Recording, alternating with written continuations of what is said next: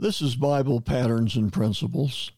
My name is Dan R. Crouch, and I am the pastor of Fountain of Life Community Church in Prescott Valley, Arizona. We are a classic Pentecostal church that believes the Bible is the only true Word of God and that salvation only comes through the person of Jesus Christ. I believe the most important decision in your life is to accept Jesus Christ as your Lord and Savior. Repenting of your sins and giving your life to Jesus is the key to joy, peace, and success in your personal life. At Bible Patterns and Principles, my goal is to help you find the peace and comfort God wants you to experience. Let's look at a verse for today.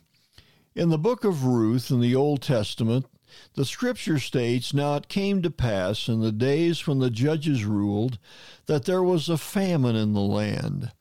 And a certain man of Bethlehem, Judah, went to sojourn in the country of Moab, he and his wife and his 2 sons.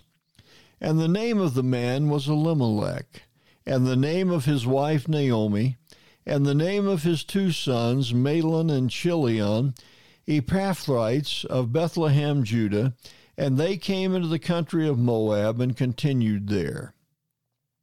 They came into the country of Moab.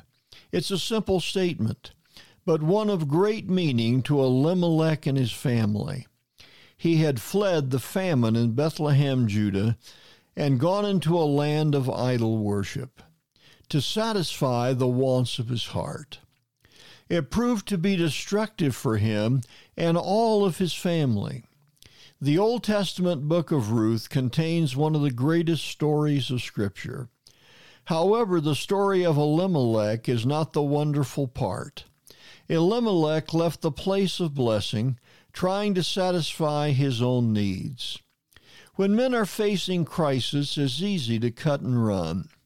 Elimelech saw what he thought was an easy solution to the problem of famine in the land. It seemed like the easy thing to do, but it cost him everything. By moving to Moab, he left the promises of God's blessing behind. The famine was only temporary. If Elimelech had been patient, he would have seen the times of blessing return to Bethlehem. Instead, he died in a foreign land. Friends, we need to learn to move at God's direction and not at the bidding of our own desires. If you are facing a great stress, hold fast and wait for the blessing of God. It will come in His time. I hope the words we have shared with you today has spoken to the needs of your life. Jesus wants to minister to you if you will only let Him. If you have not already done so, invite Jesus Christ to be your Lord. All you have to do is invite Him to forgive your sins and be your personal Savior. If you ask Him, He will honor your prayer.